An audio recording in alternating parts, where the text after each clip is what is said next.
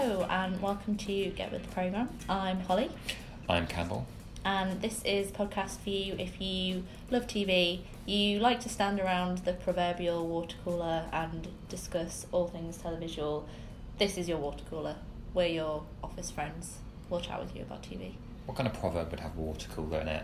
Too many water coolers. Spoil the water supply. Yeah, spoil the water supply. Yeah, I think that's pretty good. A water cooler in the hand is worth probably several bottles of water. Yeah, depending on what your capacities are, I think. Yeah. That's something for you to think about. And if you've got any great water cooler based proverbs, please do send them to us at talentschemes@thetvfestival.com, or indeed if you have any talent schemes related queries.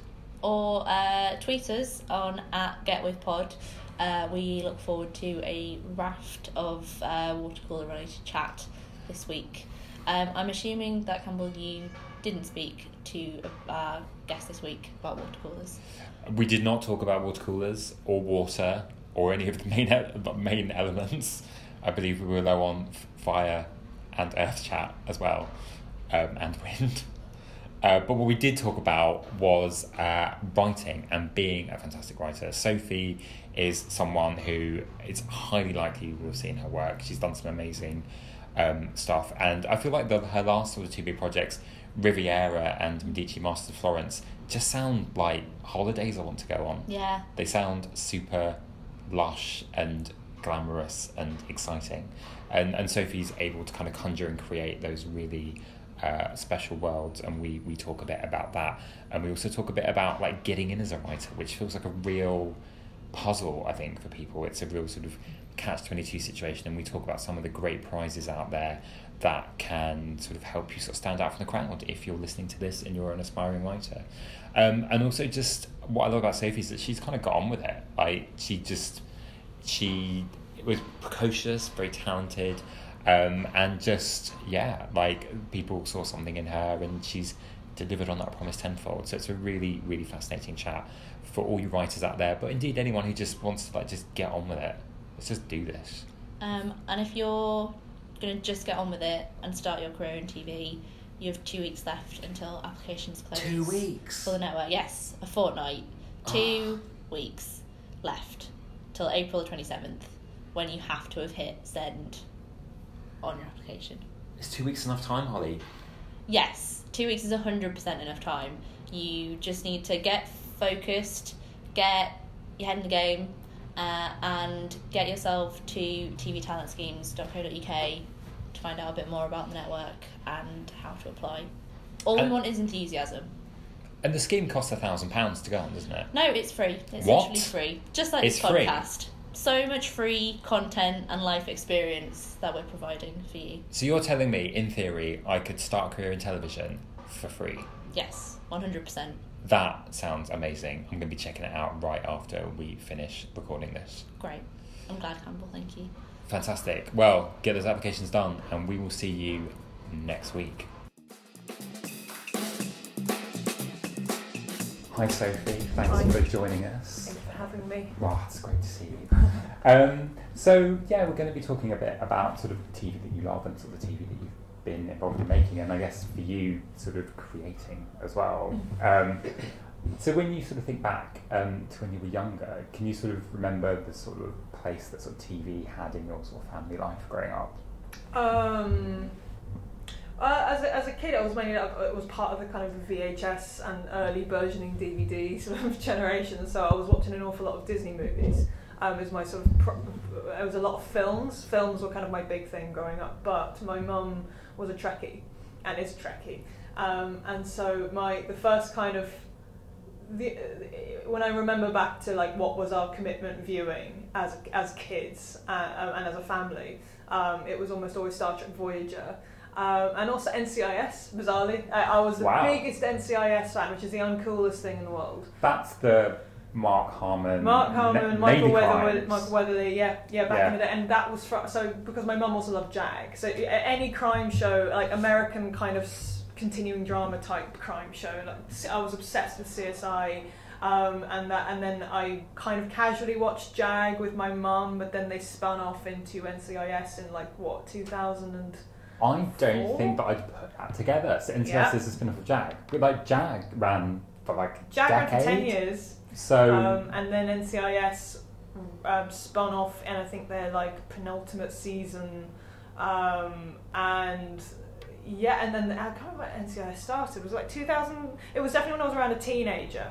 Because I remember it was my Friday night. It got me through triple science on a Friday. Was knowing that we'd probably get a Chinese and watch NCIS, especially if it was a new season. They do like a double bill on FX. So that was so it was always like it was CSI Las Vegas, NCIS, Star Trek Voyager. I'm jumping around the time frame here, but as a kid, I think before like I was a teenager, it was mainly movies. I watched videos a lot and movies a lot, and I used to watch The Patriot again and again and again, and Star Wars again and again and again. So science fiction was a big thing. The Patriot, the Mel Gibson movie, that doesn't get talked about a lot. No, but did well.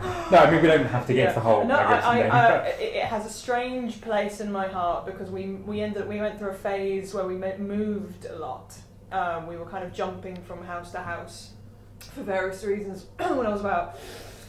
Bizarrely, it was around 2001, 2002, 3, and so I was like 11, 12, 13, and the only video that I had immediate access to that wasn't in a box for some reason ended up being The Patriot, and I would watch whenever I was feeling uncomfortable or weird or not at heart, like the way you do when you're moving around a lot as a kid. Yeah. I would just watch The Patriot because it completely took me into another world. The stakes were so high, the relationships were so intense, the music was sweeping, and it was this ridiculous over romanticized nonsense where Mel Gibson's slaves are incredibly happy. I loved it, and I rewatched it recently. Actually, it is a kind of a nonsense, but it's still it has a very special place in my heart.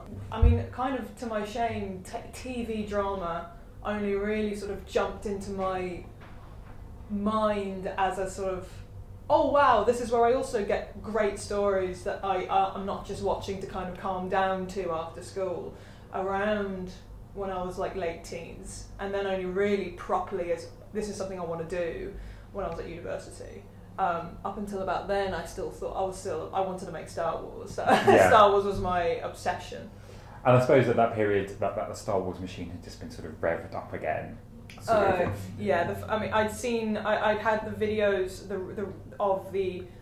We don't have them anymore, and you can't find them anywhere now unless you've got a friend with connections. But I had the original cuts of the original trilogy, and then we had the 1997 edits. With all the CGI added.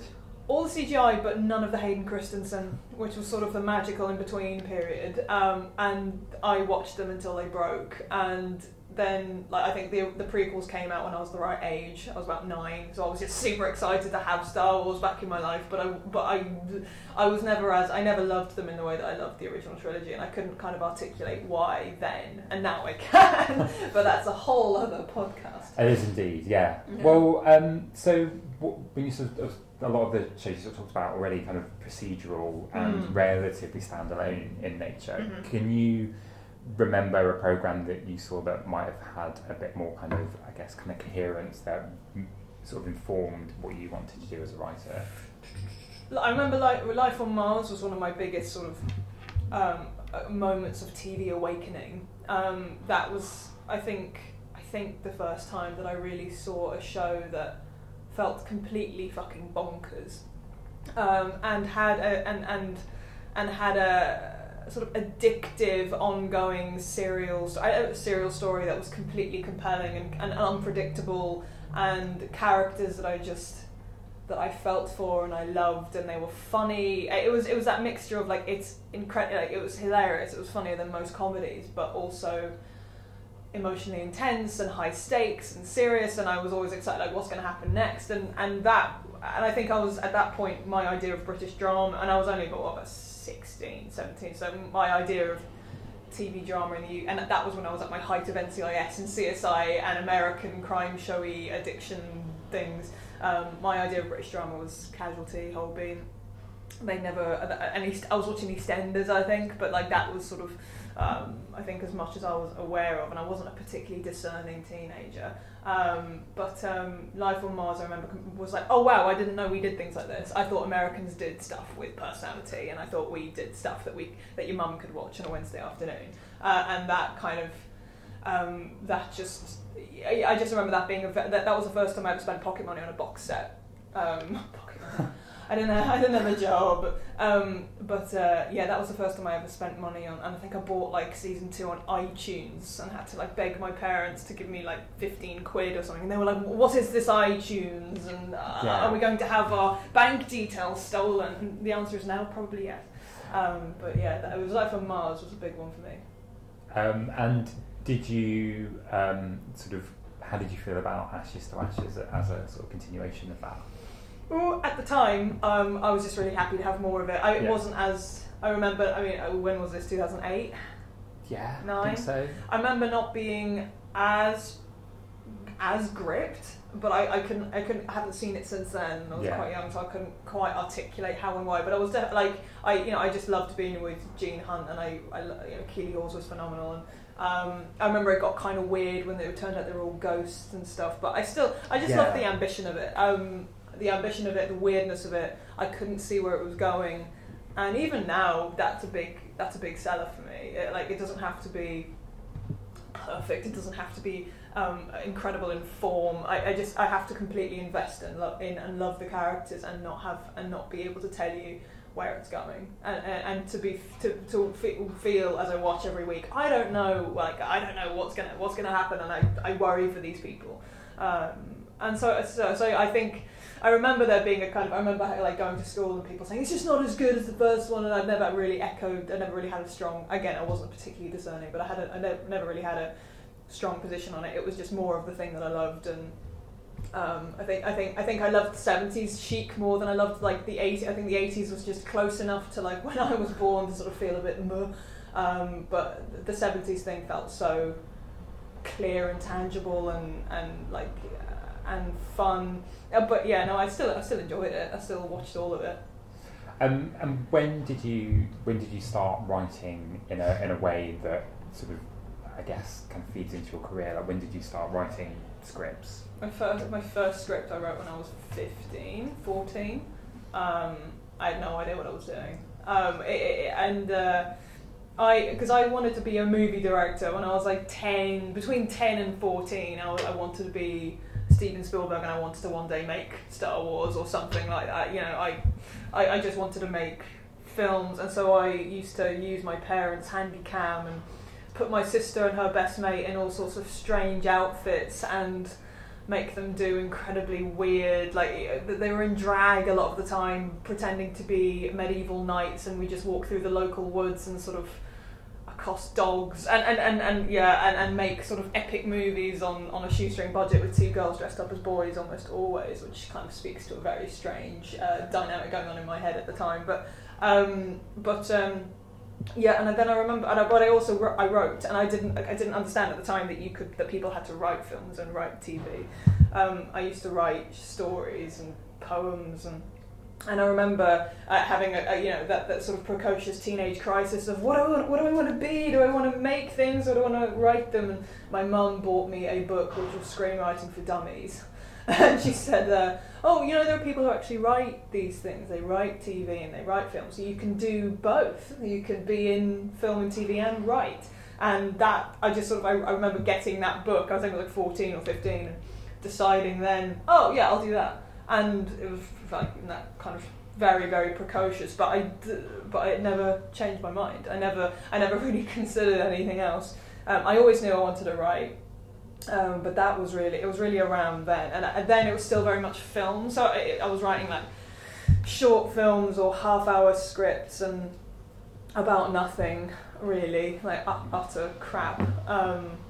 And then it was only, and I still made films, and we made, my school went to a very nice school, and they would let us like put on plays, like 5-minute things for assembly or whatever, and I was always being told to like write things for leaving dues and whatever. But then when time came around to go to university, I wanted to do a kind of writing course. So it was just sort of 15. I decided this was obviously what I should do, and never really changed my mind. That's great to sort of know that early. I think a lot of people sort of feel they want to do it but don't really understand it, but to almost have that I've always been very precocious and head start, I think, is good. Yeah, I'm very lucky that I was actively encouraged and had all the, I was just surrounded by people who would tell you were a genius all the time. So like you were there to tell yourself that you weren't and that you were crap and that you don't know what you were doing, but I was always very supported and very encouraged and very fortunate in that, like that at home. I remember being at school and I was very I was quite academic actually. I was very good at English and I was very good at history, and I love history and I'm still doing that. Like the fact that I work on a lot of historical dramas now is quite an interesting full circle. But I remember going into my headmaster's office after I'd put on my UCAS that I was going to apply for Oxford, Warwick, to do history and politics and all that. And my headmaster said, so what do you want to do with your life? And I was like, I want to be a writer, I want to be in films, I want to be in television, whatever. And he was like, so why do you want to go and do history? And I was like, well, it's a proper degree. And he said, look, the way the world is going, your degree is not going to mean shit. Like he said, everyone's got a degree, everyone's going to go to Warwick to do history. If you want to be in film, go and do film. Like it's no more or less a waste of your time. And like at the time, I thought it was quite an odd thing to say. Yeah. Now feels strangely prescient with the kind of the rise in university fees and everyone's kind of feeling that they're not getting the bang for their buck from their universities and from their courses, and so that was when I sort of decided that I wasn't gonna, because my family were quite academic, and I didn't even graduate. I got a job in my second year, and so most of my friends, are able to say that they're the first in their family to go to university, and I sort of joke that I'm the first in my family not to. I come from a very well-educated professional family, and I went to film school and dropped out in my second year. And got a job. And in terms of sort of leaving as well, I think I remember that from when we first met, that idea of you got that kind of amazing opportunity sort of halfway through education. Did you have any pause about that, or was it a very easy decision? It was like, well, no, this is the end. This is the means of, well, if I've got this, I can just go for this now. Absolutely. So there was a thing called the BBC Production Trainee Scheme, which I think still exists, but in a slightly different format. It was then an 18-month traineeship.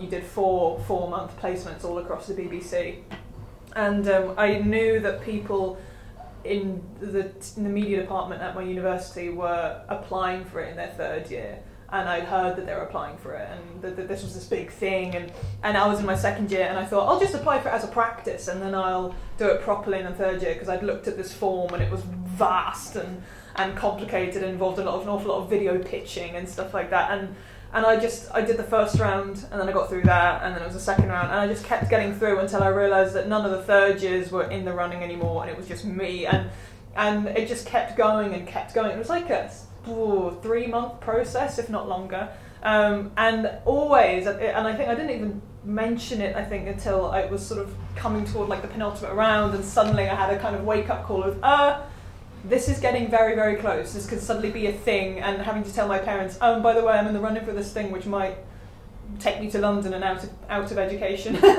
But no, there was never any. It was, the idea was, and for a lot of people at uni, the idea was to do the course and hopefully graduate into something like that. Yeah. So no, for me there was never any, no one's going to read my dissertation on gender representation in Disney movies. I would have loved writing it, and maybe you still can. And maybe I still can. But I ultimately, no, I just sort of, there was never any. It would have been an absolute dream to have graduated and got something like that. So to land it in the second year, it was scary, because I'd made such wonderful friends, and I was living in this great house, and I was really in my element at uni, and I was having a great time, and basically using my student loan as council funding to put on offensively bad plays. So I was going to miss the sort of freedom of that, and I remember there was a sort of strange nostalgia to it. You're like, oh my god, this is great, but academically, no. No. No, not for me anyway. You'd learn, or you needed to learn. Or I felt like the rest of it was to learn on the job. Yeah. And I had no idea what I was doing going to the PTS. And my first 4 months, I was just a waste of space, and in everyone's way. And I had no idea what I was doing, but it was absolutely invaluable. And that's what got me. That's what started me off. And so, because I think it has sort of changed slightly now, so there would have been sort of a writer's dimension to what you did over those 18 months, or was it more general than that? It was more general than that.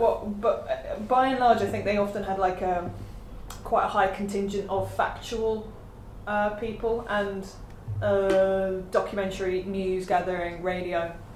And there were only ever usually like a couple of drama people. Yeah.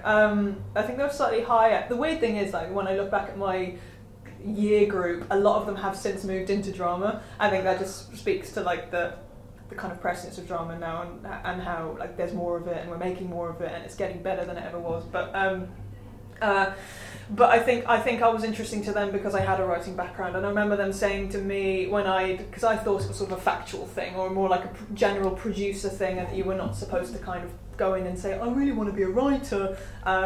But I remember kind of backing away from that in one of my interviews, and at the end they said, next time when you come in, lean in to your writing background, because that's what sets you apart. That's different. So I did then, instead of kind of trying to pitch factual ideas, I'd talk about the bits of writing that I'd done for like some CBeebies things when I was at uni, and stuff like that. Yeah, again, I'm rambling. I've forgotten what you've asked me. No, it was just kind of around sort of like the scheme itself, and whether it was kind of set up for writers particularly, or were you able to make it be that for you? It was more... No, because there was a thing called the Writers' Academy, which existed, but I think they got rid of that, really unfortunately. I think a few months into my tenure at the production traineeship, what I knew I wanted to do was I wanted to get into a drama department, and I wanted to like learn to script edit and to work with writers and work with drama producers and see how a drama gets made, which I still think was one of the... I kind of made that decision not really... No, I kind of just thinking that's a good way to get into drama. I had no real kind of canny sense about what it would do for me, but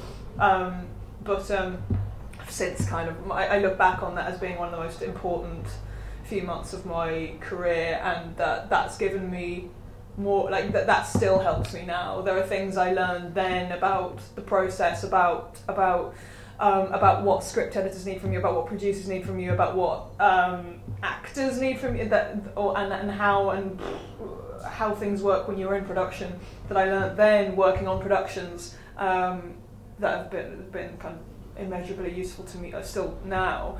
But I kind of sensed that BBC drama, because it's so prestigious, was going to be quite a path well trod by trainees, and there was always a risk as a trainee that you would go into a department that was used to having trainees, and they'd put you in the trainee box and you do the trainee things, and there wouldn't be much of a chance for you to sort of step out of that and do things that, which is utterly kind of like a valid thing for departments to do when you're this sort of idiot 20-year-old who's never done it before. But I went to CBBC because they had trainees before, but not too much, and they were really optimistic and really keen to have me and have someone, and I think they lost someone from the development department at the time, so they had like a slot to fill.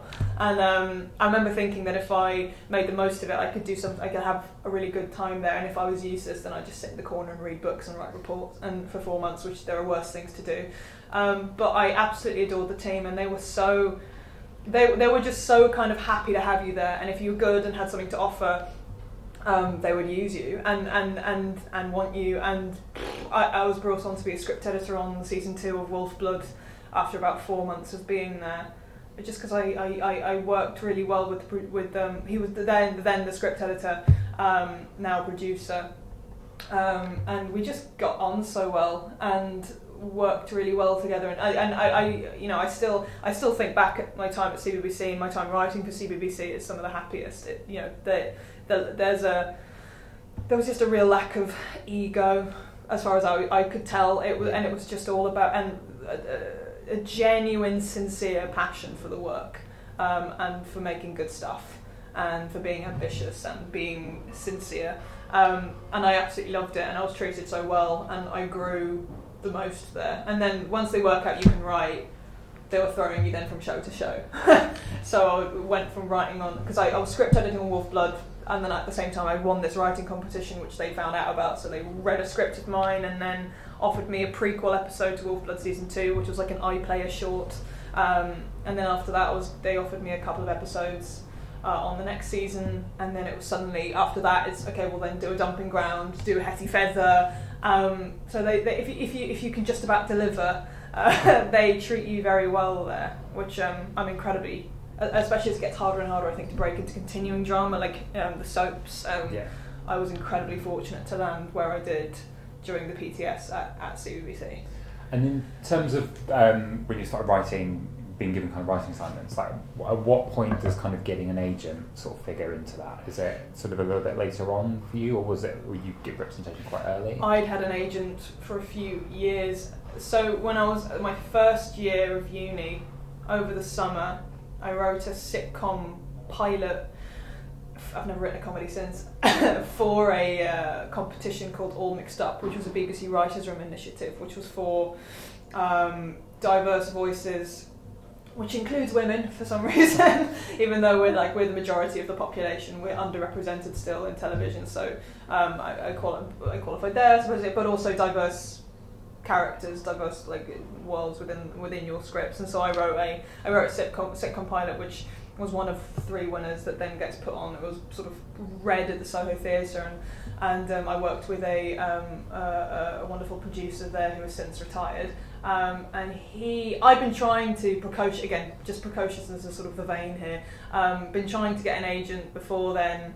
Hadn't quite because I'd somehow blagged my way before to writing outlines for a new CBeebies show at the time called Abney and Teal, which was by the makers of Rosie and Jim, and I absolutely ballsed it up. I had no idea what I was doing, but I got paid £600 for it, and at uni I was minted. I felt like I was a proper pro, and so I was trying to get an agent after that, and obviously no one wanted to go near me. But after All Mixed Up, this producer put me in touch with a wonderful agent who met with me a week later and said yeah. And I'm still with her, Faye Davis at the agency. She's just absolutely brilliant. So I had an agent for quite a while, and I'd been given general meetings and stuff while I was at university. But really, at that point, you're either kind of there's an awful lot of work you have to do, try and push yourself up before they as an agent they're like, here's a writer who's not done anything before, and to most shows you're just not an attractive prospect. So doing the production traineeship was, I remember for my agent an absolute delight, because it means you get to meet people and you build connections, and you then get something on your CV and it's something for them to sell, and landing work then at CBBC just gave her, I think, chance to kind of peddle me everywhere, which was so it was very important. It is very important to have representation.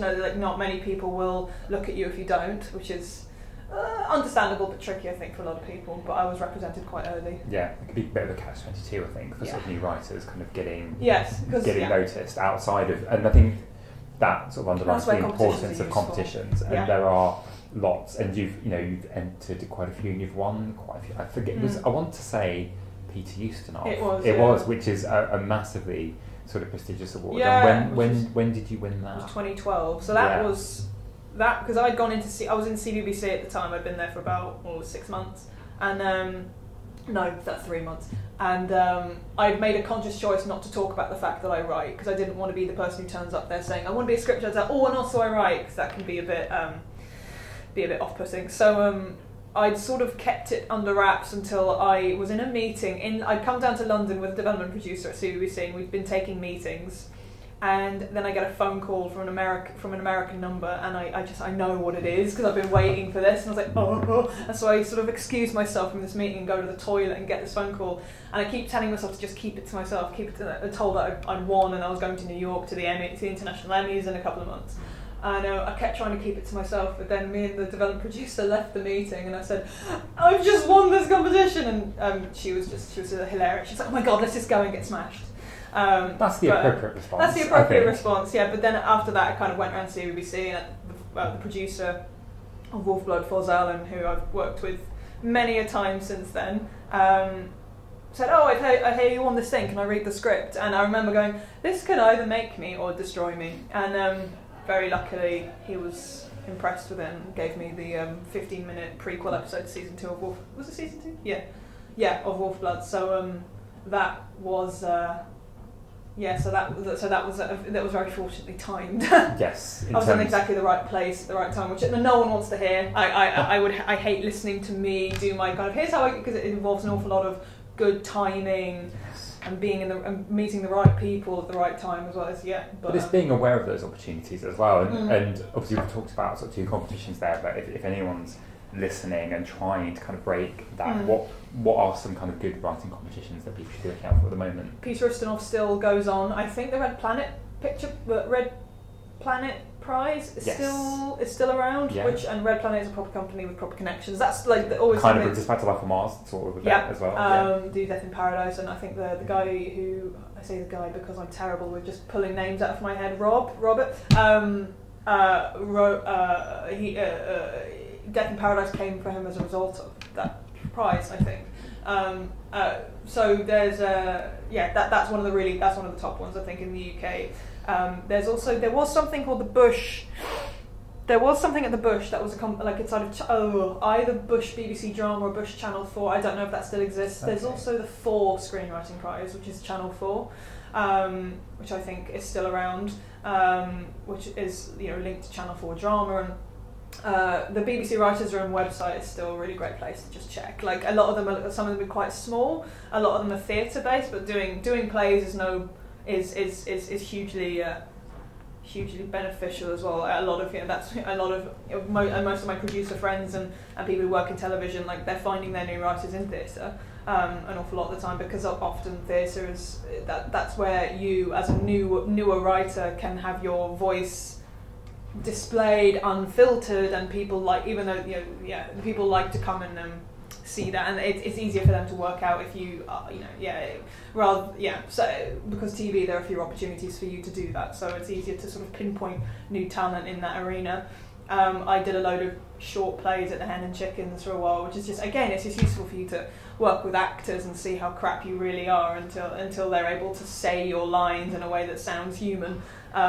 So that's always hugely helpful. I'm trying to think of other prizes as well. BBC Writers' Room was where I always used to check for new kind of things to enter, and there was a wonderful old Arts Council type company called Ideas Tap. Yes, remember that? Which I do. They were amazing. I did the Old Vic New Voices 24-hour plays, where I basically did a 25-minute play on at the Old Vic, in front of 2,000 people because of them. The unbelievable opportunities that Ideas Tap gave me and countless other creatives, and it's such a shame that they're no longer around. But yeah, Writers' Room, Peter Ustinov, which is international, which is run by the International Emmys, Red Planet, but also a lot of these competitions are still compiled on the Writers' Room website. There's people who go finding them. There's also, for films, there's the Nichols Fellowship, which is run by the Academy, and that's very prestigious. There's an Austin Film Festival one, but yeah, there's quite a few, and there are new ones all the time. But often it's who they connect you with and who gets to come and see the final version of things. And I know that the 4 Screenwriting Prize is something that people talk about, and people go to their readings and things like that. Was it maybe, I'm trying to remember about this being the Bush one. There was the Bush and Kudos, I think. Kudos Productions and the Bush, I think, used to have an initiative. I don't know if they still do, so I don't want to say something that isn't true, but I think they used to. That's great. And so obviously we've reached the point where you start sort of writing your own episodes, getting off of lots of things. What would you say is the thing that you've worked on that you're kind of most proud of to date? I'd say I did 2 things, because they're sort of at very different ends of, one was right at the beginning and one is most recently. Wolfblood made me. I discovered what TV writing really was there. I discovered my adoration for working, not just writing for television, but when I was working on it as an assistant script editor, working on productions, being on set, working late at night, having heated debates with execs, fixing story problems, working with writers. The euphoria when you've solved something and you're in the edit and writing amends, that was where I kind of really discovered it. And then getting to write for it after knowing it so well was just such a joy, and the actors were such I think they're still making it such a joy, and the team are kind and passionate and sincere, and I just had such a wonderful time. It was heartbreaking to have to eventually say, like, I can't do it anymore. I was getting too busy and for various things, but and also I'd done it long enough, and like it gave me an opportunity, and you often feel like it needs to give someone else an opportunity now, and you can't just hog it all for like 3 years.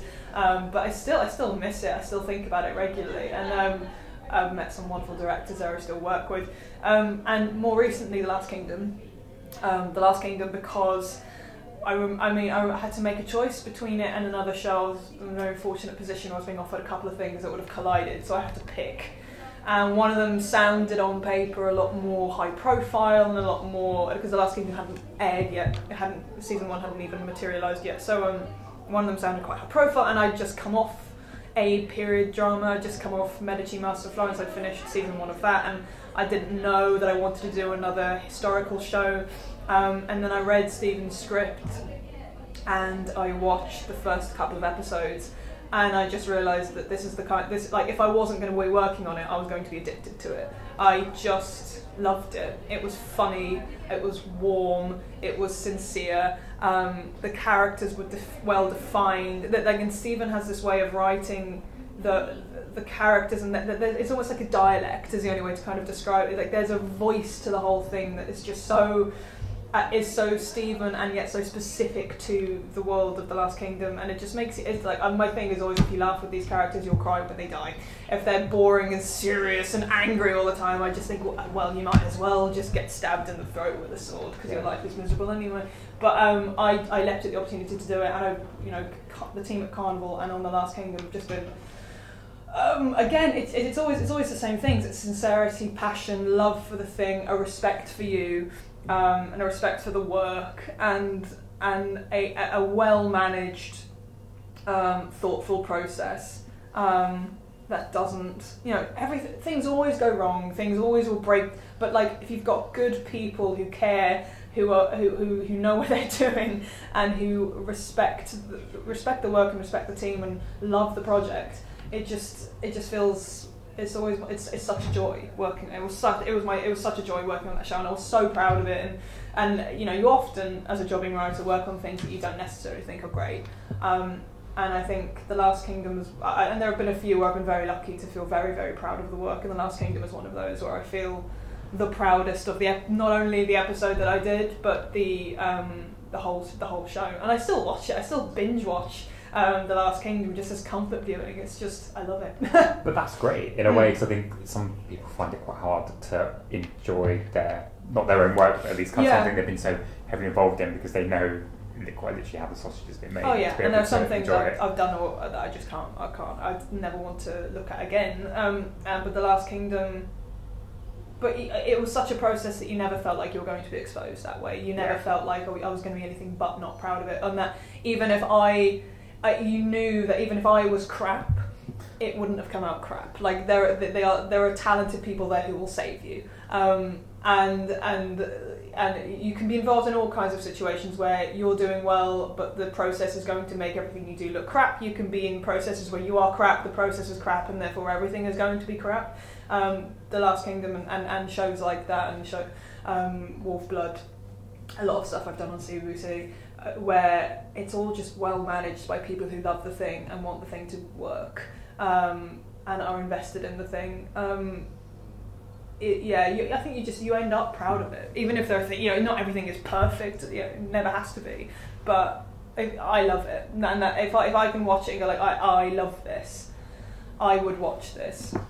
I would be obsessed with this and telling people to watch it, even if I wasn't working on it. That's quite rare, I think, for a lot of people, and that's it. You cling to that for dear life when that comes along. Does sort of having that perspective and being a writer, does it spoil watching other television for you, and how much sort of television do you watch now? that you're involved in? Yeah, I wonder this sometimes because I find it harder and harder and harder to love TV shows. And I was thinking about this on the bus over here actually. I've been thinking about it a lot, and I don't know if that's because now we're in this period where we're all globally making so much television that like, is it all as good anymore, or am I just completely desensitized to it now? And do I just have a terrible attention span?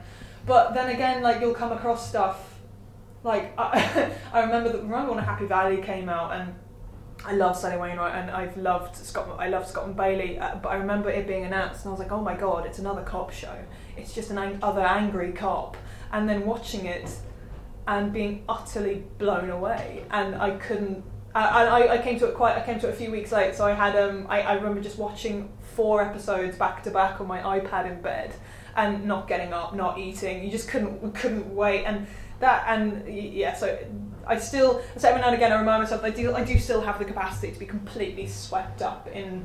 And I think sometimes we can be, as an industry, sort of obsessed with the whole bigger, bolder, what's new, what's the new thing, and like, you know, for me as a TV viewer, I don't need to, as much as I love a big new thing and I love being surprised, it can be something like It's a Cop, and I can be sick to death of cop shows and still be utterly sideswept because the writing is so magnificent and the characters are so magnificent, and I care and I worry about them, and therefore, like, you know, even if they just can't make the mortgage next week, I worry about them because the characters are so distinctive and well realised and emotionally engaging and funny. It's always, the link for me is always I feel like most people in life are, you know, will find humour in things and aren't just and don't just say the most don't say the thing that needs to be said in that moment. You know, you can watch a lot of TV drama which is beautifully plotted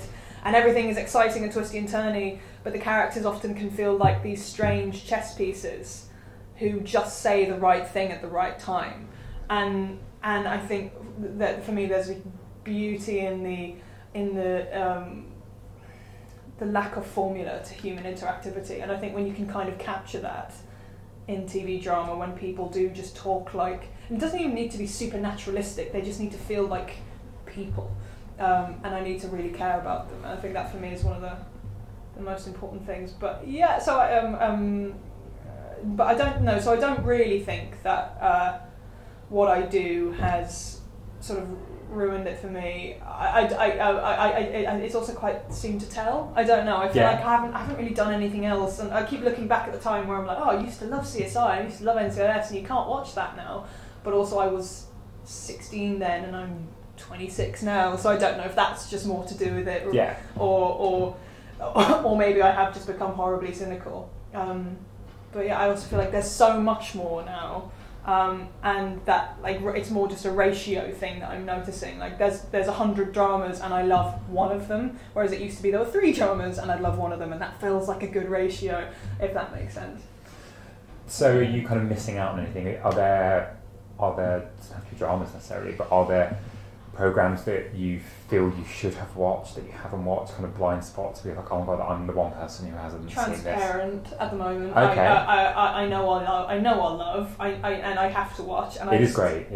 I don't know anyone who doesn't think it's one of the greatest things ever made. And every time I'll sit at home and I'll be like, I need to watch a new thing, and then I'm like, I should watch Transparent, and then go, or I could just like watch the news for 10 minutes and then watch YouTube videos and go to bed. Like I find it harder when I'm in the middle of a show to watch other dramas or to watch other shows. It just becomes then my morning, noon and night. So often, like I play video games, or I go to the movies, or I go for a drink in the evening, but I need to watch Transparent. That feels like a huge blind spot for me, especially as I just know that I love it. Trying to think of, there have been things that I've not like got and I feel like I should, like The Wire.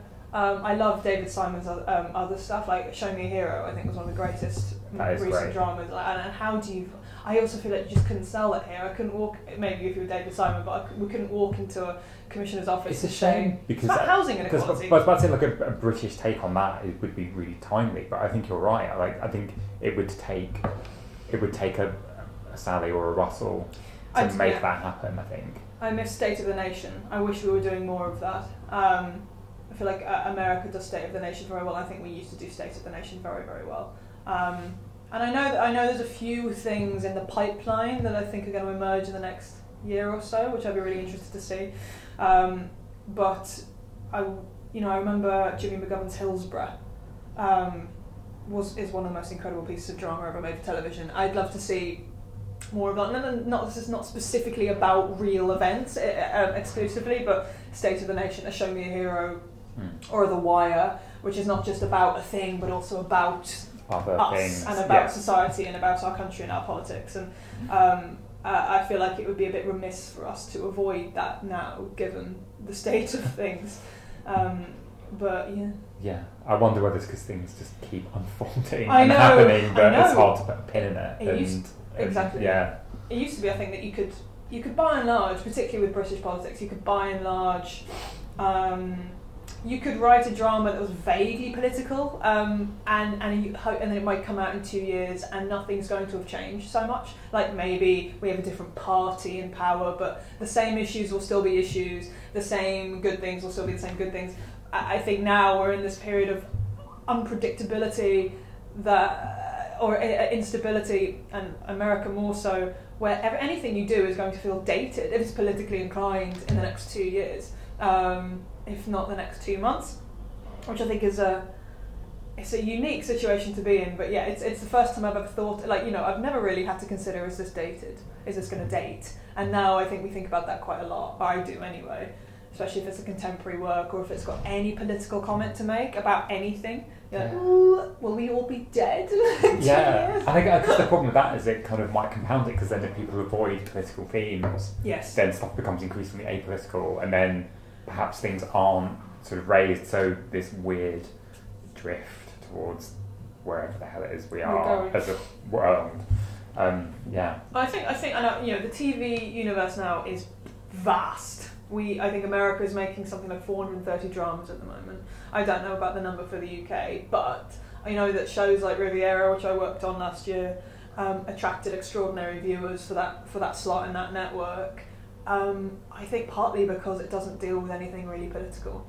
But I think because we are so, but rather than going, look, people just want to chill out, okay? I think it's really important that you have those shows that are just fun and bonkers and weird, and set in the sun, and everyone's wearing great clothes and they look fantastic and you can just escape.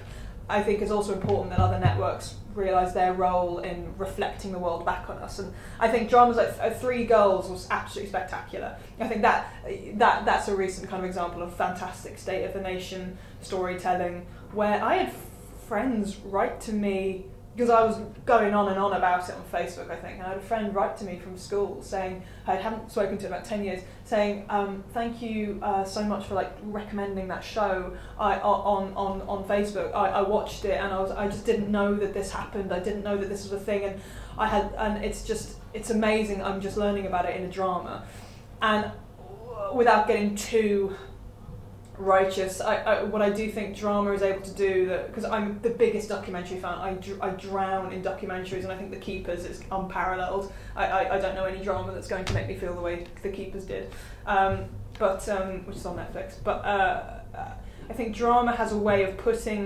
of removing the distance between us and the subject that documentary can sometimes give us. I think drama has a way of forcing us to see issues from the human perspective. We have to sit at home with them in their kitchen, dealing with the aftermath. And I think documentaries are getting better and better at that. But I still feel like dramas like Three Girls have an ability to kind of make us think about subjects in a way that no news bulletin, no newspaper article ever could. And I think there's still a huge role for drama to play in getting people to sympathise. Because I think, and that's what drama makes you do. Good drama will make you sympathise with characters who are different to you, will make you feel like you can relate to people who seem on the surface utterly different to you in every meaningful way. And I think when we are so divided and everyone is drawing such battle lines, we shouldn't be avoiding making dramas that are specifically able to do that. And I think Three Girls was, I feel,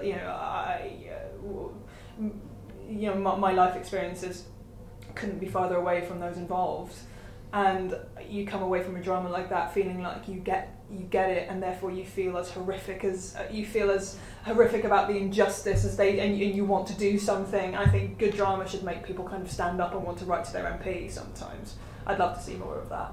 Are there untold real life stories that you think should be told that you would be interested in telling? Yes, there are, but they're currently all over the place trying to find homes, so I probably shouldn't say. But that is an area you're interested in. Yeah, which I think is quite. I've got a bizarrely sort of diverse palette.